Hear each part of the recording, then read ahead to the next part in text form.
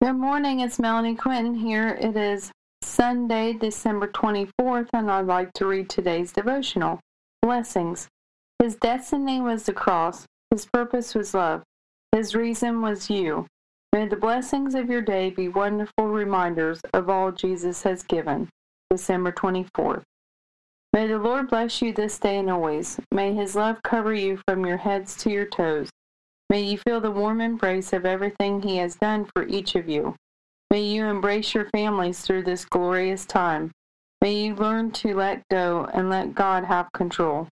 May you walk through this day and forever with hope in your hearts, for better days are ahead. May the Lord shower you with blessings that can't be contained.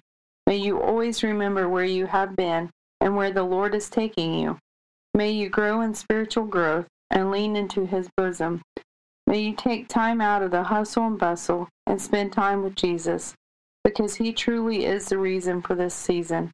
May the Lord rain His favor down over you.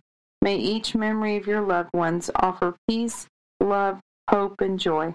May you find true happiness in serving the Lord and others. May this time you have everything you have needed. May you have some rest in the Lord's presence.